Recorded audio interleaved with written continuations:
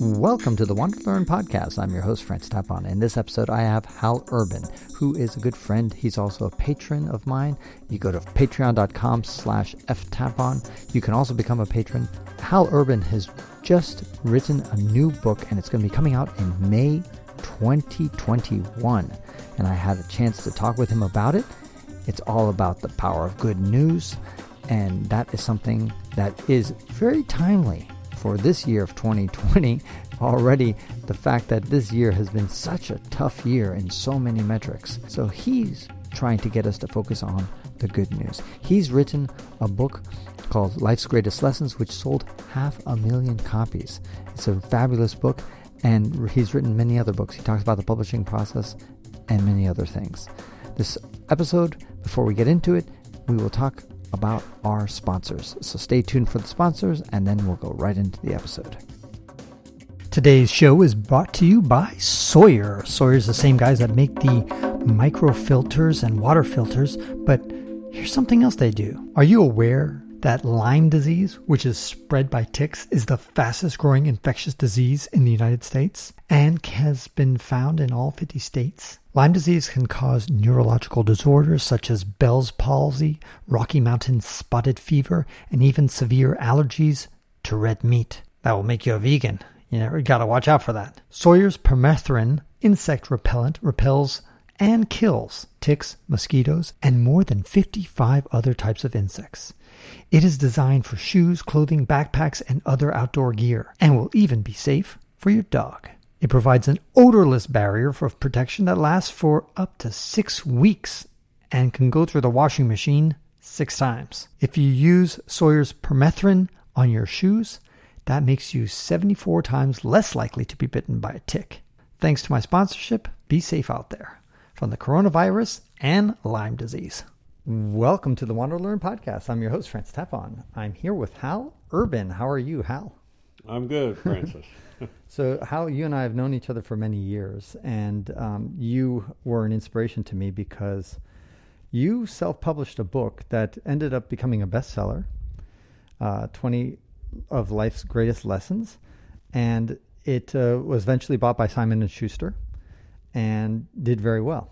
And you've published many books, some of them self-published, some of them traditionally published, and now here at the edge of at the threshold of 2021, you've got a new book coming out, and tell us about that. Well, the new book is called The Power of Good News, and it's something I've thought about writing for a long, long time, but I had some other commitments, and I've also decided my last 3 books were self-published. I went back to self-publishing, and then I decided now that that's so much work that I decided to let somebody else do all the handling of the book, so I went back to traditional publishing, but I found a new publisher, and I like them a lot. Okay, tell us about that process, about the decision-making process. One of the things I learned in self-publishing, if you have a market, you're going to make a lot more money in self-publishing because you have the books printed. Let's say when I was doing Life's Greatest Lessons, I was having a bunch printed, and I was making, it cost me about $1 a book, and then I would sell them for $15, and so that's obviously a huge profit.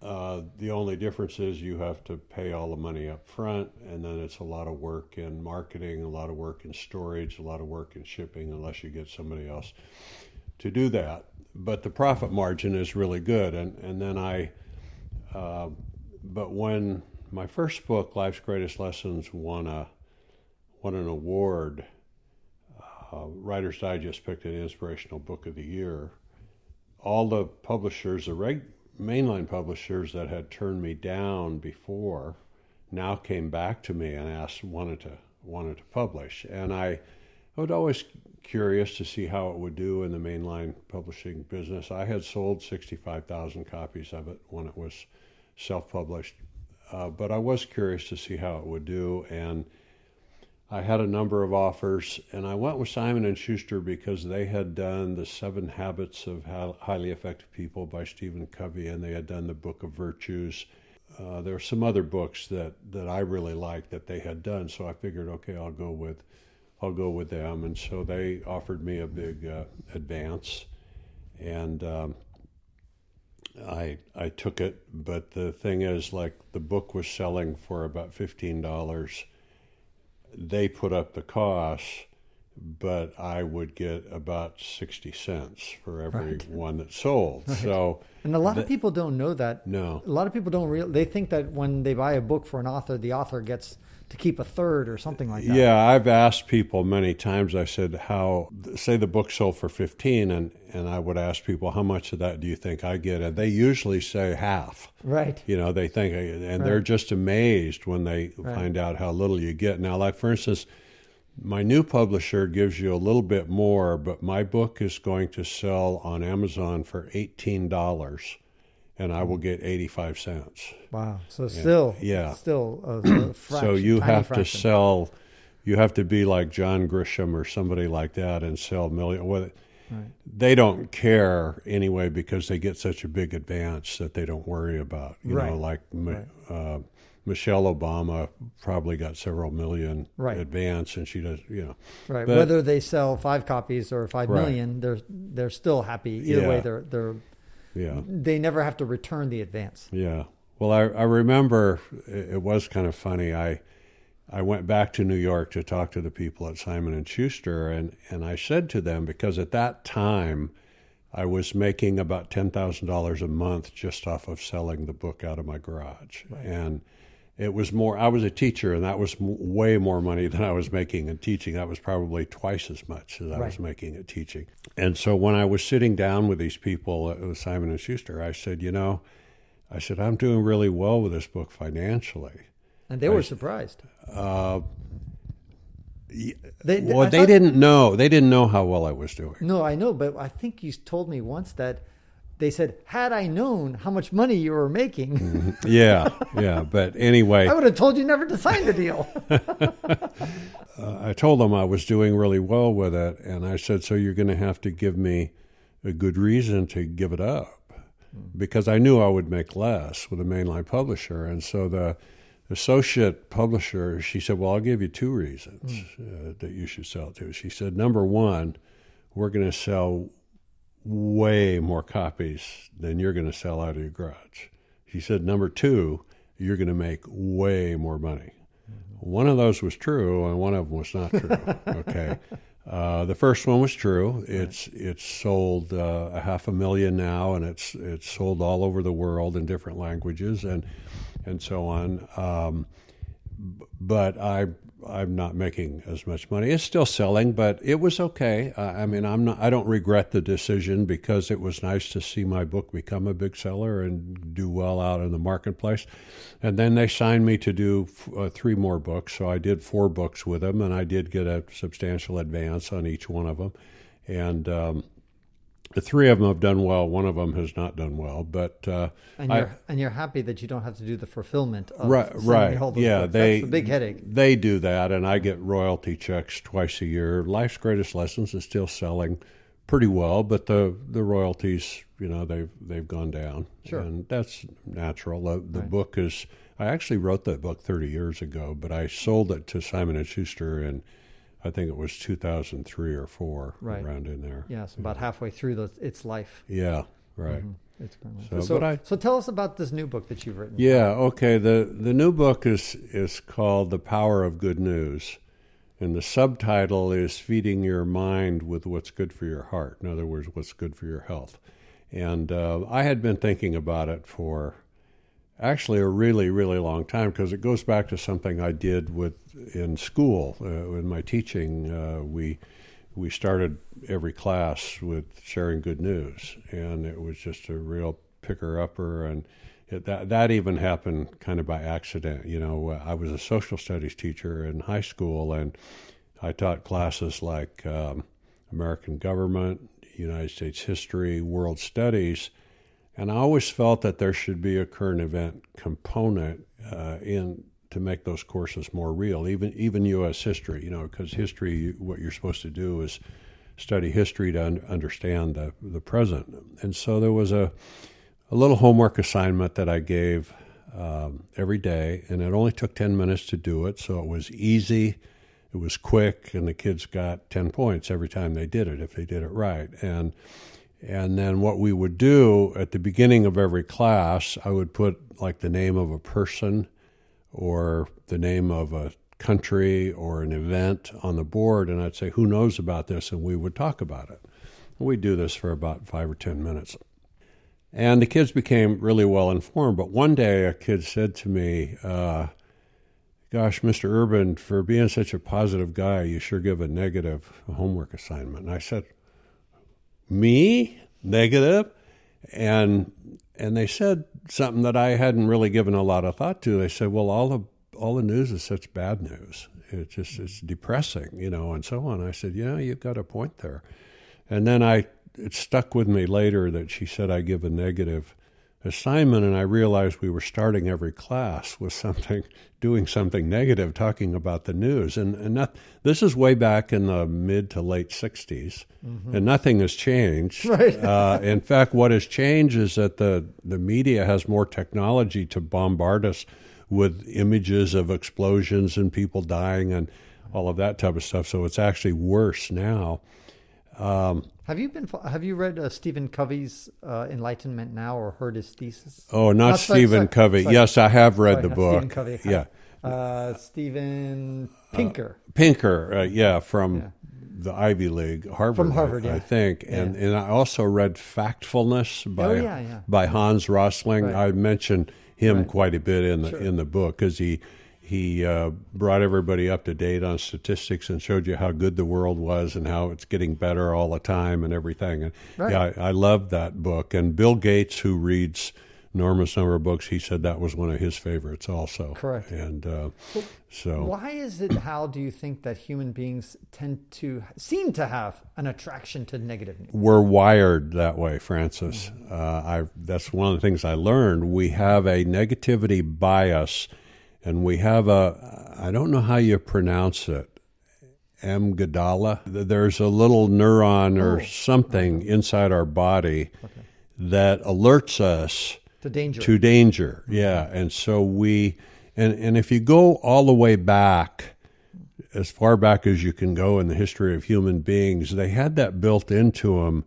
Remember, they're out walking around looking for food, but animals bigger and stronger and faster and meaner than them are looking for food too, which might be you, and noises will protect you. If you hear them, you see an animal coming.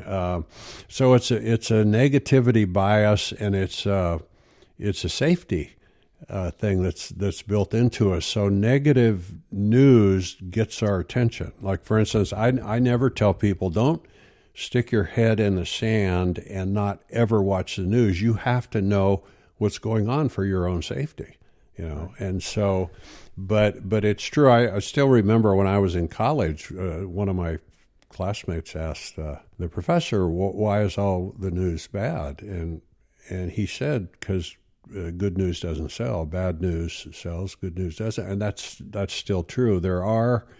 Right now, there are a lot of people and organizations that are trying to get more news, more good news, not only on television but particularly on the web. There are a lot of websites now. I subscribe to one called the Good News Network, and you get 4 or 5 really uplifting, positive stories every day, and they're brief. And that's great. And so I found a bunch of those, and I've written about them in the book. Still, you're about to turn 80 years old. Yes. So happy birthday. Yeah. By the way, I'm wearing a mask we're face-to-face, and so if I sound kind of funny on the audio, that's why. But just for everybody's safety, 2020 has been, it seems to me, in my shorter life than yours, one of the worst years on record. It seems like since a long time that we've had such a negative year. How do you make sense of that? Do you still have to struggle to find the positive news in 2020, or are you getting depressed yourself? Well, I do everything I can to avoid getting depressed. Like, for instance, I do watch the news every night. I watch Lester Holt on NBC for a half an hour, but that's about all I can take. Sometimes Kathy and I will switch over to PBS, and that's on for an hour. But I can't watch the whole thing, especially after watching a half hour. I just have to turn it off and watch something that's kind of lighthearted or something like that. But I would agree with you. As I say, I've lived 80 years. 2020 is the most down, negative bombardment year of my lifetime. I mean, we've had so many things, starting with COVID and then the shutdown or the fires. Not the complete shutdown, but the economy, and many people closing business and losing jobs and the all fires. Of that kind of stuff. All of the weather things, one being the fire and then the storms. George Floyd. Yeah, and then the racial things on top of that, and the political division is worse. Election shenanigans. Worse than it's ever been, and I'm actually, as we sit here a few days before the election, I'm concerned about what's going to happen after the election. I think we could be in for something really horrible. I hope not, but and it's in fact, when the book comes out next May, I think a lot of people are going to assume, oh, he wrote this book because we had a year of really, really horrible news, and now he wants to come up with good news. But the truth of the matter is, and I put in the introduction, this book is not a response to 2020. I conceived of this idea a long time ago. I actually started writing it in 2018. I wrote about three chapters. I got turned down by all these publishers again with the same reason. Good news just not going to sell. People don't want to read a book about good news. And I thought it was much more about just good news. And I just, stayed with it. And one of the things I learned about the main publishing industry is if your most recent book did not do well, and I wrote a book called The 10 Commandments of Common Sense, it did not do well. Every other publisher has the numbers, and they'll see that it did a lot worse than your previous books, and you're kind of down. So I just kept shopping around, and I got turned down by a couple of agents also who said good news wouldn't sell. And then I found this Barrett Kohler, the publisher over in Oakland. They're just, I think, really outstanding, very thorough. They bring the author in as a partner. I wasn't consulted on anything when I worked with a mainline publisher before, and I've been involved in every aspect of this particular book. And so it's been a delight to work for them, and they're very thorough even in the writing of the book. I've actually wrote it 3 times. I wrote it once, turned it into my editor. Turned out it was too long.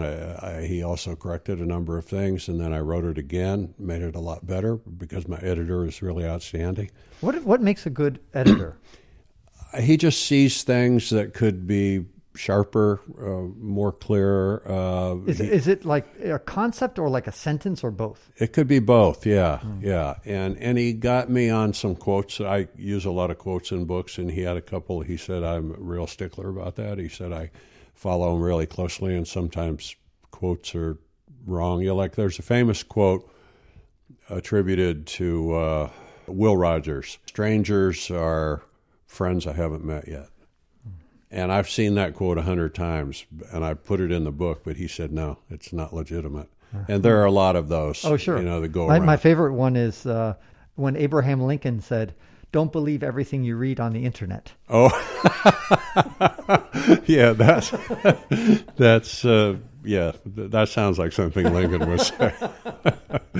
So anyway, but he did ask me to shorten it a lot, and as I went through it, I had to cut about 40%, and that's a lot after all that work of writing. But I realized it got me to say something in much fewer words, which makes it more concise. And that was something that I remembered. I had a great writing instructor at USF, and he always said, when you write something, get away from it, and then go back and read it later and ask yourself, can I say the same thing in fewer words? Oh, yeah. And absolutely. And it's amazing. So how many words did you start off with, Hal? And then, roughly, I mean, did you have like 60,000 words at the beginning and went down to 40,000? No, it was more than that. And I can't remember the numbers, because one of the things that I learned to do, what I don't do when I write, is I count pages, I don't count words.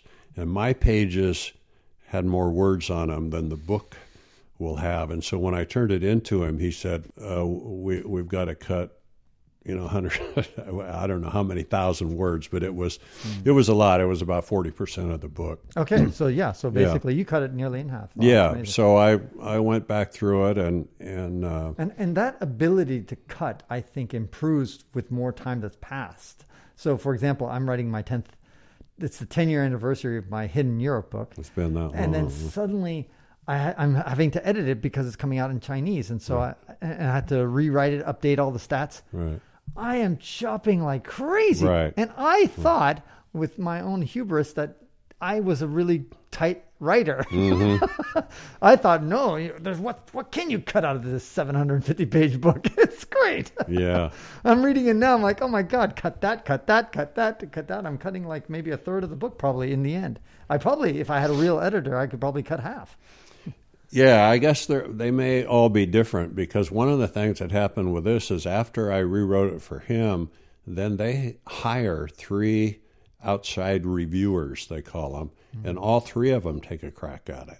And then I get those 3 manuscripts back with all of their suggestions. It was kind of interesting. 2 of them really liked it and made some nice complimentary things along the way, along with some suggestions of things to cut or things to add or clarify or leave out or whatever. But the third person did not like the book. He said, I didn't reach my goal, and he would not buy the book. Mm-hmm. But he was the one that gave me the best advice.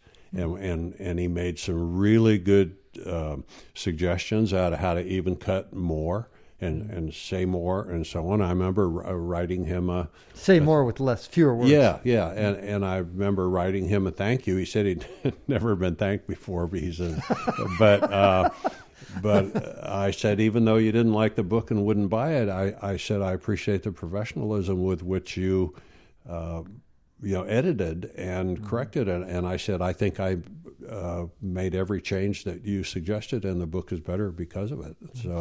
So I was appreciative of the fact that my publisher, Barrett Kohler, that they did that. It was a lot more work for me, to write it again with a third time, with the suggestions of these 3 people. But again, I think the finished product is better. Right. Every publisher does it differently. So break down the book a little bit to how you organized it, and it's coming out in May of 2021. Right. How does it look now? In other words, what should readers expect from it? Well, both. I think 2 things. Number one, you become more aware of the effect that good news has on you. Good news is kind of a magic phrase. It's uplifting, and then the other thing is, it isn't just good news in the newspaper or on TV. It's good things happening all around you, and this includes. There's a chapter on being thankful. There's one of the things I got into while I was writing the book, and I didn't know I was going to be getting into, is called neuroscience. It's how the brain operates and what stimulates what we call the happy hormones and all of that kind of stuff. And I think one of the most valuable lessons I ever learned is something my mom taught me, was to be thankful for what you have. My mom said when I was a little kid, she said, the happiest people in the world aren't the people who have the most. The happiest people in the world are the people who are thankful for what they do have. And I really think there's a lot of wisdom in Absolutely. that statement. One of my big takeaways from going to Africa is that you see people who are much happier than many Americans, right, with far less. Yes. And I'm like, you come back here, and I'm like, I'm so grateful to take a hot shower. I'm Absolutely, like, wow, hot. In fact, just that water comes out of the pipes reliably. Right. That when I flick on the electricity, it turns on like a miracle. Like, wow, this is amazing. Yeah. That, that I have a car that's reliable. I have clean roads, and, just like it goes on and on. Just gratitude is such a powerful force. It is. We tend, underestimate. Yeah, we tend to take things for granted. I remember we had 3 girls from China stay with us about 3 or 4 weeks one summer. And when I was taking them to the airport to go home, I was asking some of the things that stood out for them. And one of the girls said, "Oh, your roads." And I said, "What do you mean?" And she said, "They're all paved." Right. And I mean, China is advancing enormously, and they probably have a lot more paved roads now than they did. But we take that for granted. Nobody would ever, if I said, list all the things that you're thankful for in your life that you use, and so nobody would ever say paved roads. Right. And that's just one of millions of things, And just the cleanliness. I was showing, Mustafa's my brother-in-law, and I was showing him a video of the view outside of a window of where I was house sitting. And he's like, "Wow, that's such a nice courtyard." I said, it's not our courtyard. That's the street outside. Okay. It was just a street in San Mateo, which is a suburb. And he was just like, "What? Why is it so clean?" Oh, yeah. Because in Africa, you often see trash everywhere. You see just people milling about. It's dirty. It's dirt road, whatever. It's not. And he was just like, that could only be a courtyard in his mind. It could only be a private place where you. Yeah. But anyway, it's just funny. There's a lot to be grateful for.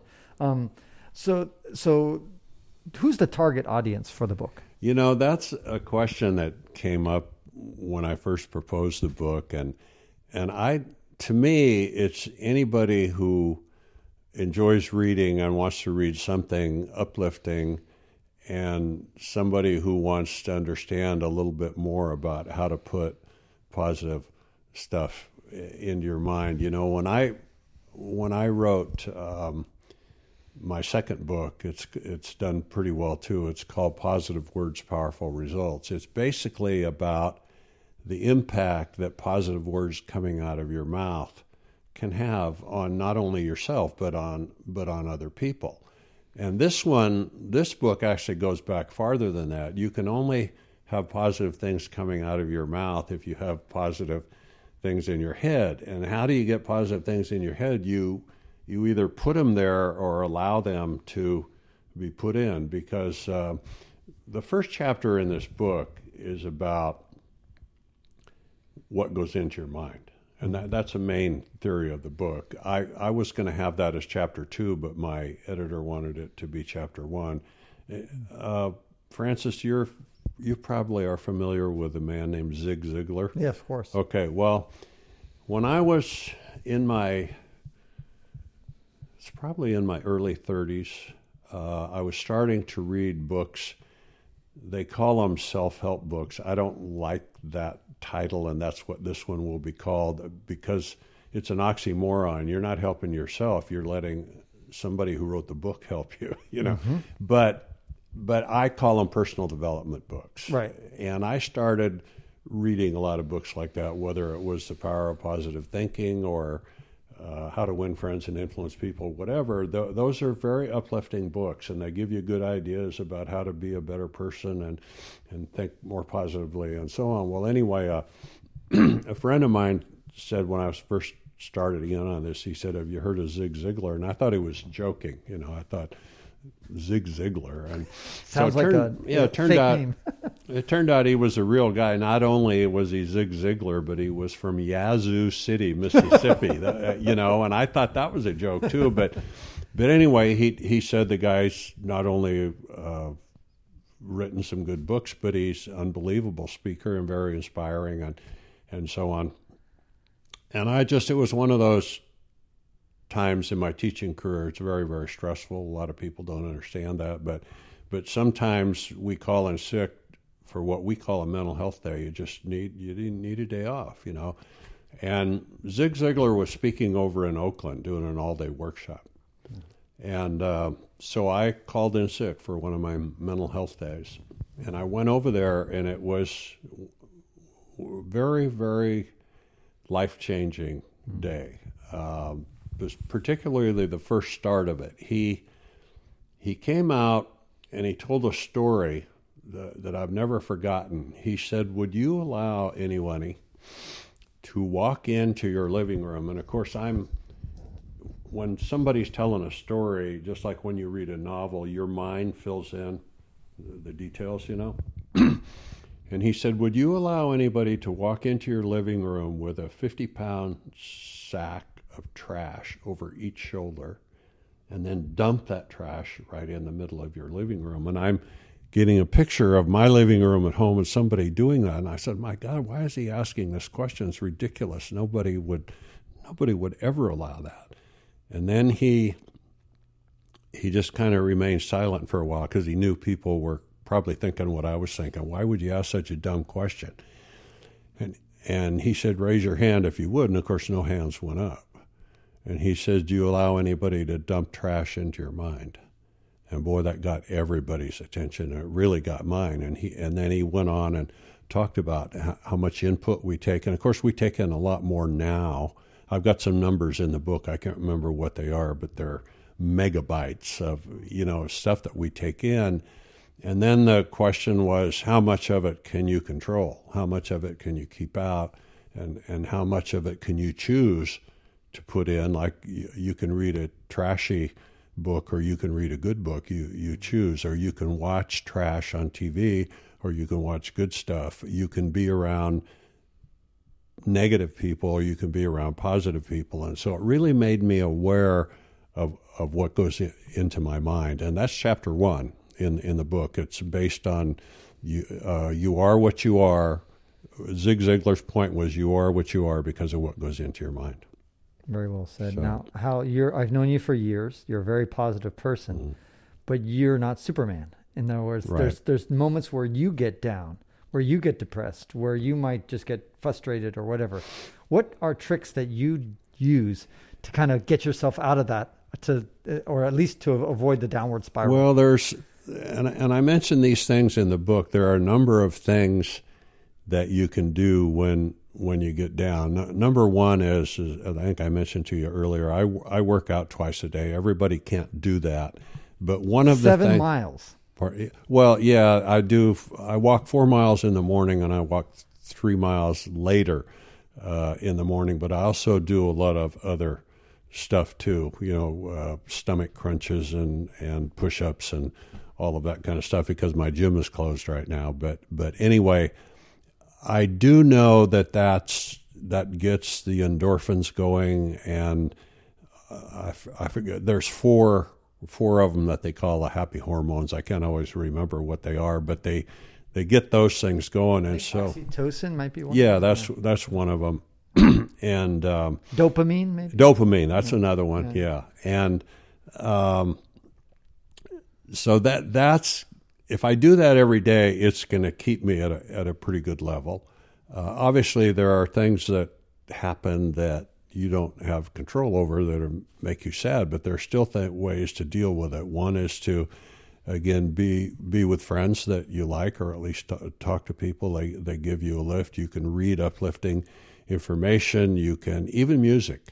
I still remember way back, I was about 29 or 30 when I went through my divorce, and back in those days,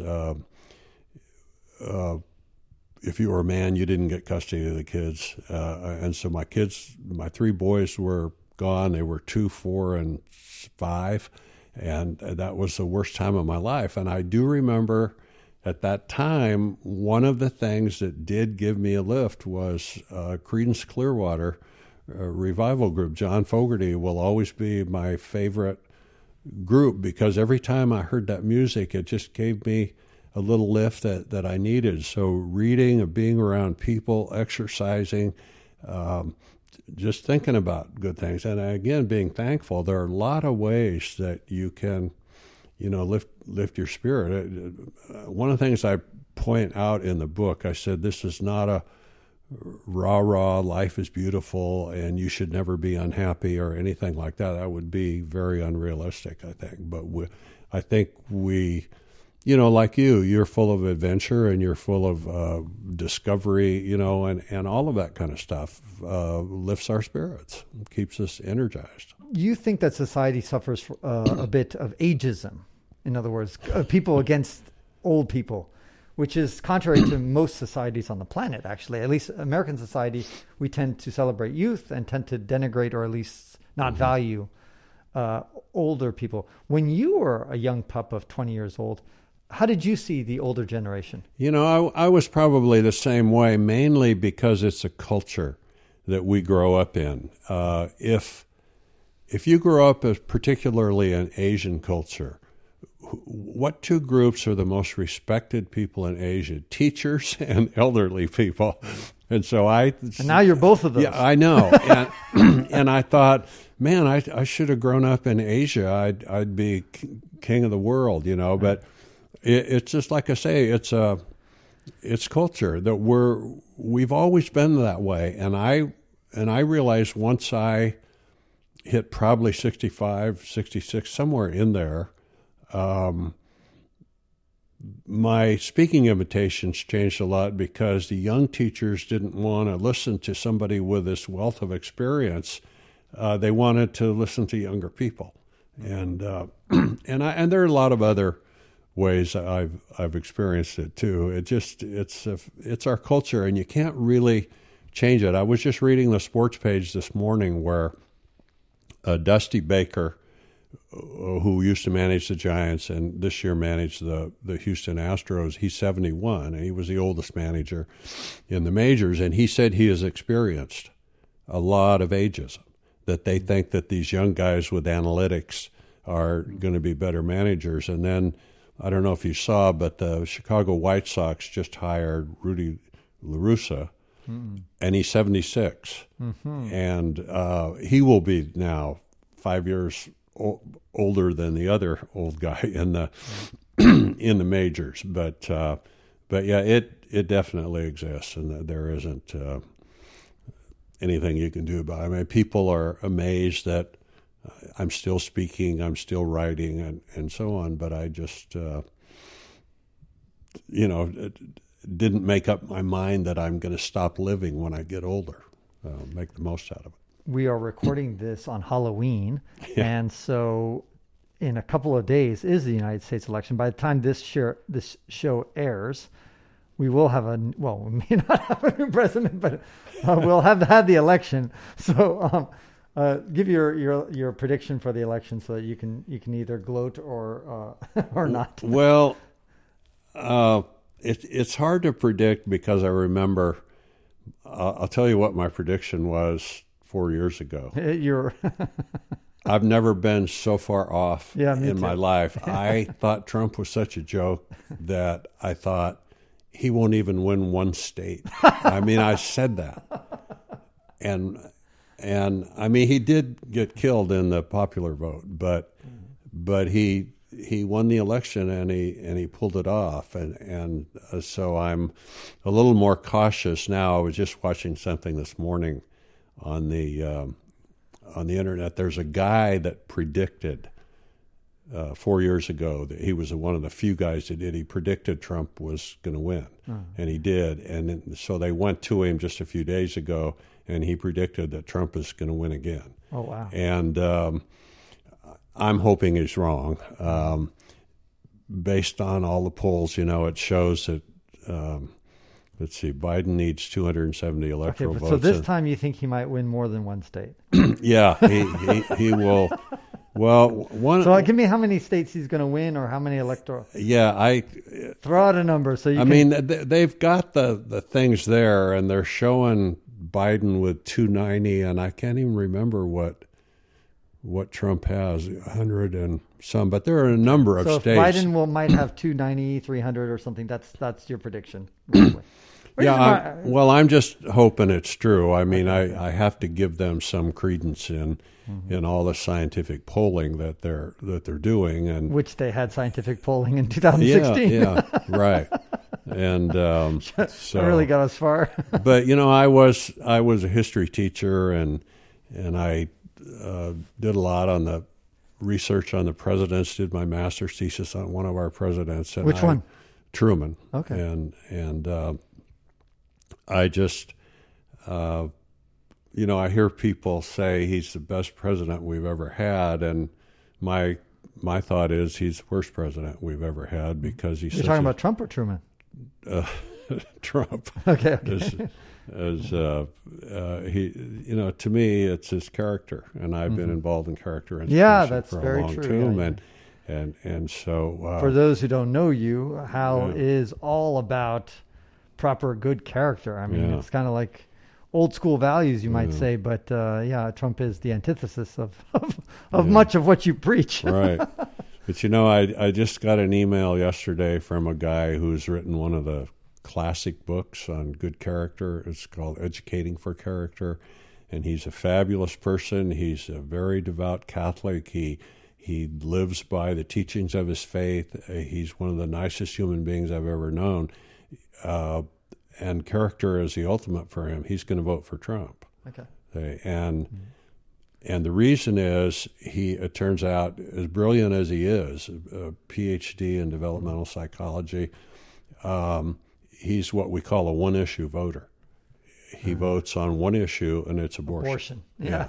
and so he sent this thing out that it was a list of about 20 things that Trump has done for anti-abortion. Right. And personally, I'm opposed to abortion, but I'm not in. You don't let that rule your life.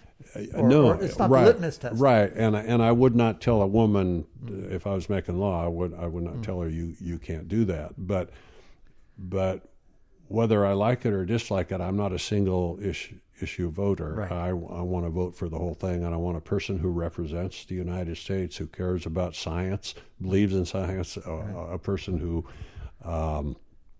cares about the environment and believes that we're having problems with our environment, and those types of things. And again, the character. Biden has said a number of times, you know his character, you know my character. Right. I want a person of good character in the White House. So since the time of Aristotle, I think, people have been saying the young generation is going to hell, where they're going the wrong way. They're degenerates. They're whatever. Certainly in the 60s, as you probably well remember, I wasn't born yet, but in the 60s, certainly with all the hippies going on and the drugs and the free sex and all that stuff, I could imagine that the old people at that time were just saying, we're going to hell in a handbasket. Yeah. What's your view of the 2020 generation? I've never been one of those people that think my generation was the best. I just never have. I've always thought that each generation coming along makes life better in their way, and I still do believe that. I remember in the 60s I walked a very long, peaceful protest walk against the Vietnam War, and my dad thought I was some kind of communist or something. Right. He just couldn't, and he was a Democrat, but he couldn't understand it. And but I've just if you look at all the progress we've made in the whole world, it's the generation that come behind us that are improving on changes that were made in the past. And I don't. A lot of people my age, they're always talking about the young people coming up, but you're right. You go back to Aristotle, or they all said that kind of stuff, right. and they're going to continue to do it. Tom Brokaw wrote a book called The Greatest Generation. That's right. That wasn't the greatest generation. That was just his generation, and that's kind of an ego thing to say that kind of stuff. And he's one of those guys that Brokaw himself is unbelievably right wing. So final words, so people can get your book, I'm sure, on bookstores and Amazon, that kind of stuff. Yeah, it'll be. It's actually already on Amazon for pre-order. Believe it or not, the cover is $18.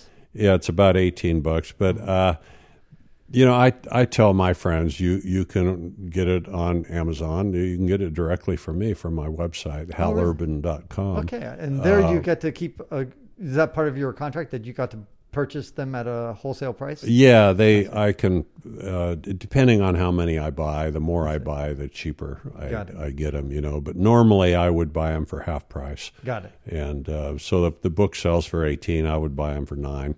Got it. And then have to compete with Amazon's free shipping price. of Amazon. Yeah, right. And so I wouldn't be able to compete with Amazon Prime, because if you're on Amazon Prime, you don't pay for the shipping. Sure. And I would have to charge, shipping, right. but that's not too much. Right. Very good. So that's exciting. And people can go to halurban.com to learn more about Hal, all his books. How many total books have you written? 8. This will be the 8th one, and I'm redoing my website now because I had new pictures taken, and then we haven't added the new book yet, but we will. Okay, very good. And you have one more book at least probably in your, or you're not sure? Yeah. You probably said many times, that's my last book, and you couldn't decide right No, because I have to stay busy, and writing is it really, as you know, energizes. You get into it, Yeah. and It's addictive. And you feel that you're using your time productively, right. And you want to, and you're also contributing something, hopefully, right. And I think what I feel best about this book is I think people will enjoy it. It'll give them a lift. It'll give them some ideas about what to put into their minds.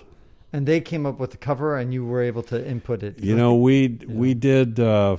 We actually did 5 rounds on that cover. Probably altogether, I had originally 20 options, and then I eliminated a bunch of them, and then they came back with some new ideas, and they kept coming back. And it was supposed to go 3 rounds, but it went 5, and then it has to do with the colors and all of that kind of stuff. And I got a lot of input from a lot of people. And the name of the book, how did you guys come up with the name?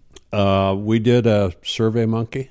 Okay. To see, and gave them about 3 or 4 options, and the power. I just wanted to call it Good News, but my editor, I think, wanted some additional words, and he mentioned in an email to me something about the power of good words, and I said, why don't you put that one, the power of good news? I mean, I said, why don't you put that one in as one of the titles? So we did, and then we picked a subtitle. So give us the full name of the book. Okay, the main title is the Power of Good News, and the subtitle is Feeding Your Mind with What's Good for Your Heart. Hal Urban, a pleasure as always. Thank you, Francis. And that concludes this episode of the Wander Learn podcast, where we explore travel, technology, and transformation. If you'd like to see the show notes with links to what we talked about, or if you'd like to comment on the show, or if you'd like to ask me a question, then go to wanderlearn.com and click on this episode. If you'd like to connect with me, just remember ftapon. That's my first initial and my last name. ftapon is the username I use on all social media. You can also get to my website by going to ftapon.com. And here's one last reason to remember ftapon. If you like what I do and would like to get rewarded for supporting my projects, then go to patreon.com/ftapon. That's where you can pick up some remarkable rewards for as little as $2 a month. And now for 5 quick favors. Number 1, subscribe to the Wander Learn podcast. 2, download it. 3, share it. 4, review it somewhere. And 5, sign up for my newsletter at wanderlearn.com. Our theme music was composed by Eric Stratman. This is Francis Tapon, encouraging you to wander and learn.